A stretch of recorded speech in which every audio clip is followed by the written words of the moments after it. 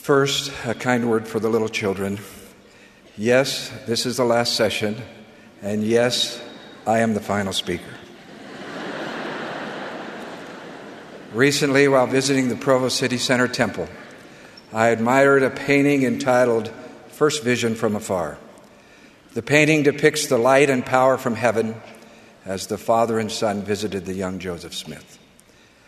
While not making a comparison with the very sacred event that ushered in the restoration, I can imagine a similar visual that would reflect the light and spiritual power of God descending upon this General Conference, and in turn, that power and light moving across the world.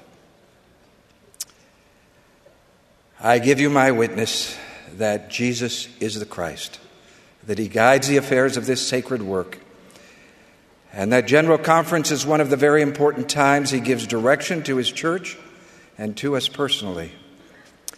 On the day the church was organized, the Lord designated Joseph Smith a prophet, seer, and apostle of the Lord Jesus Christ, and said to the church, "For his word ye shall receive as if from mine own mouth, in all patience and faith.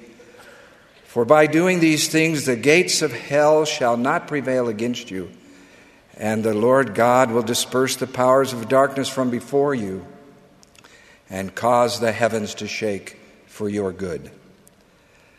Later, all members of the First Presidency and the Quorum of the 12 Apostles were also sustained and ordained as prophets, seers, and revelators. Now, as we meet under the direction of President Thomas S. Monson, we anticipate hearing the will of the Lord, the mind of the Lord, the voice of the Lord, and the power of God unto salvation. We trust in his promise, whether by mine own voice or by the voice of my servant, it is the same.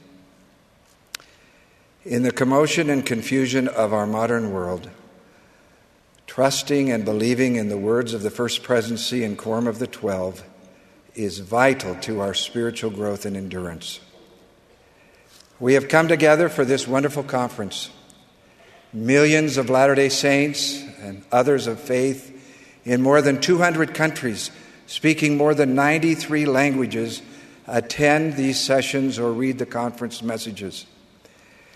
We come having prayed and prepared.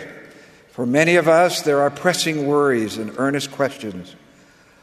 We want to renew our faith in our Savior Jesus Christ and to strengthen our ability to resist temptation and avoid distractions. We come to be taught from on high. For the First Presidency and the 12 who normally speak each conference, the enormous responsibility of preparing their messages is both a reoccurring burden and a sacred trust.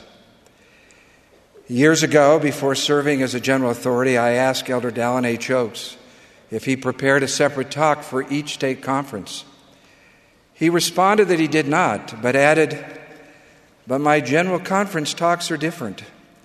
I may go through 12 to 15 drafts to be sure that I say what the Lord would have me say." When and how does the inspiration for general conference talks come?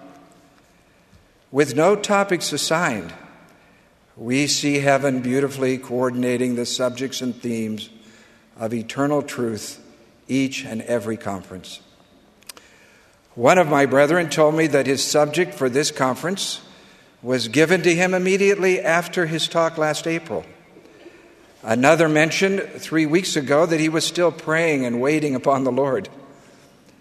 Another, when asked how long it had taken to compose an especially sensitive talk, responded, 25 years. At times, the central idea may come quickly, but the content and details still require enormous spiritual climbing. Fasting and prayer, study and faith are always part of the process. The Lord wants no pretense diminishing his voice to his saints. Direction for a general conference talk often comes in the night or the early morning hours, when the talk is far from the thoughts of the mind. Suddenly, unanticipated insight, and at times specific words and phrases flow as pure revelation. As you listen, the messages you receive may be very literal, or they may be customized just for you. Speaking many years ago in General Conference, I told of a phrase that entered my mind as I wondered if I was prepared to serve a mission. The phrase was, "You don't know everything, but you know enough." A young woman sitting in General Conference that day told me that she was praying over a proposal for marriage, wondering how well she knew the young men.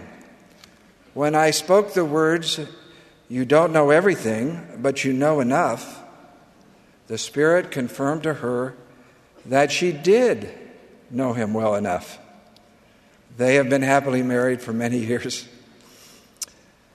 I promise you that as you prepare your spirit and come with the anticipation that you will hear the voice of the Lord, thoughts and feelings will come into your mind that are customized especially for you.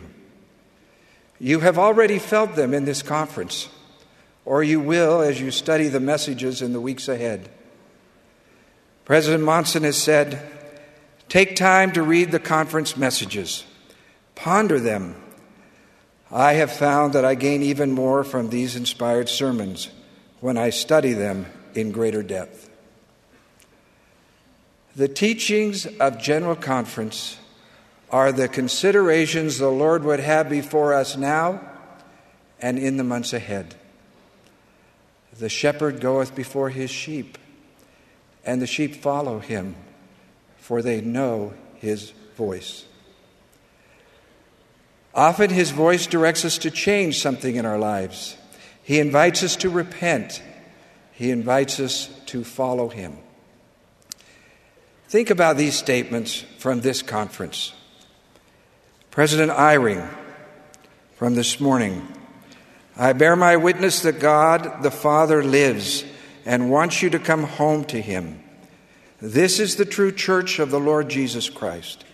He knows you, he loves you, and he watches over you."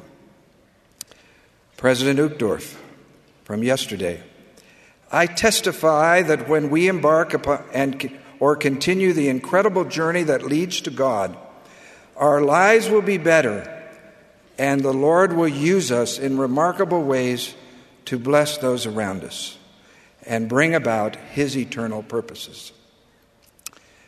President Nelson, from yesterday afternoon, "I promise that as you daily immerse yourself in the Book of Mormon, you can be immunized against the evils of the day, including even the gripping plague of pornography and the other mind-numbing addictions." Elder Oaks, yesterday, "I testify that the proclamation of the family is a statement of eternal truth, the will of the Lord for his children who seek eternal life." And Elder Ballard, from just a few minutes ago, "We need to embrace God's children compassionately and eliminate any prejudice, including racism, sexism, and nationalism." Because we have an extra minute, I would like to just add a brief reflection about Elder Robert D. Hales. The First Presidency had told Elder Hales that he could give a brief message in the Sunday morning session if his health permitted it. While his health did not permit it, he prepared a message which he finished last week and shared with me. Given his passing approximately 3 hours ago, I share just 3 lines from this talk, quoting Elder Hales. "When we choose to have faith, we are prepared to stand in the presence of God. After the Savior's crucifixion, he appeared only to those who had been faithful in the testimony of him while they lived in mortality. Those who rejected the testimonies of the prophets could not behold the Savior's presence, nor look upon his face. Our faith prepares us to be in the presence of God. How kind of the Lord to impress upon President Russell M. Nelson to quickly leave the first session of conference at the end, skip his lunch, and quickly move to the bedside of Elder Hales, where he could arrive and be there, his quorum president, with the angelic Mary Hales, as Elder Hales graduated from mortality. I testify that in this conference we have heard the voice of the Lord. We should not be alarmed when the words of the Lord's servants run counter to the thinking of the world and at times our own thinking. It has always been this way. I am on my knees in the temple with my brethren, and I attest to the goodness of their souls. Their greatest desire is to please the Lord and help God's children return to his presence. The 70, the bishopric, the Relief Society, Young Women, Primary, and other auxiliary leaders have added tremendous inspiration to this conference, as has the beautiful music and the thoughtful prayers. There is a treasure chest of heavenly direction awaiting your discovery in the messages of General Conference. The test for each of us is how we respond to what we hear, what we read, and what we feel. Let me share an experience about responding to prophetic words from the life of President Russell M. Nelson. In 1979, 5 years before his call as a general authority, Brother Nelson attended a meeting just prior to General Conference. President Spencer W. Kimball challenged all present to lengthen their stride in taking the gospel to the entire world. Among the countries President Kimball specifically mentioned was China, declaring, "We should be of service to the Chinese. We should learn their language. We should pray for them and help them." At age 54, Brother Nelson had a feeling during the meeting that he should study the Mandarin language. Although a busy heart surgeon, he immediately secured the services of a tutor. Not long after beginning his studies, Dr. Nelson attended a convention and unexpectedly found himself sitting next to a distinguished Chinese surgeon, Dr. Wu Yingkai. Because Brother Nelson had been studying Mandarin, he began a conversation with Dr. Wu. Dr. Nelson's desire to follow the prophet led to Dr. Wu visiting Salt Lake City and Dr. Nelson traveling to China to give lectures and perform surgical operations.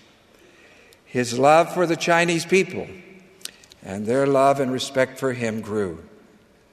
In February of 1985, 10 months after his call to the Quorum of the 12, Elder Nelson received a surprise phone call from China, pleading for Dr. Nelson to come to Beijing to operate on the failing heart of China's most famous opera singer.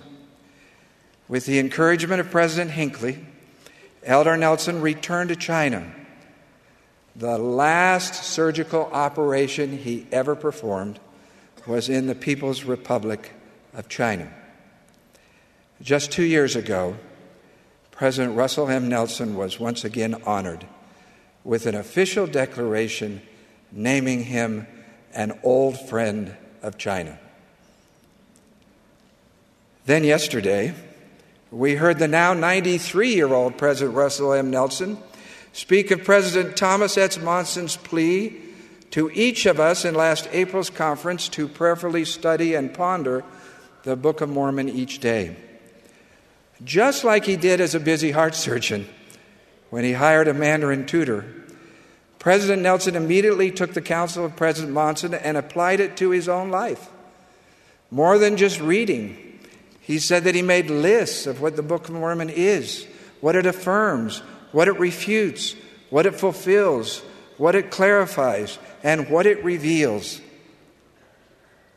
And then, interestingly, just this morning, as a second witness, President Henry B. Eyring also spoke of his response to President Monson's admonition.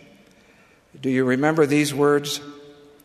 Like many of you, I heard the prophet's words as the voice of the Lord to me. And also, like many of you, I decided to obey those words. May we see these as examples for our own lives. I promise that as you hear the voice of the Lord to you in the teachings of this General Conference, and then act on those promptings, you will feel heaven's hand upon you, and your life and the lives of those around you will be blessed.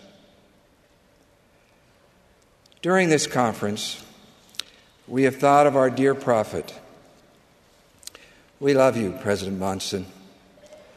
I close with his words given from this pulpit, and I believe it is a blessing that he would want to give to each of us today were he here with us. He said, "As I leave this conference, I invoke a blessing upon you. May the messages and the spirit of this conference find expression in all you do, in your homes, in your work, in your meetings, and in all your comings and goings." He concluded, "I love you. I pray for you. May God bless you. May his promised peace be with you now and always.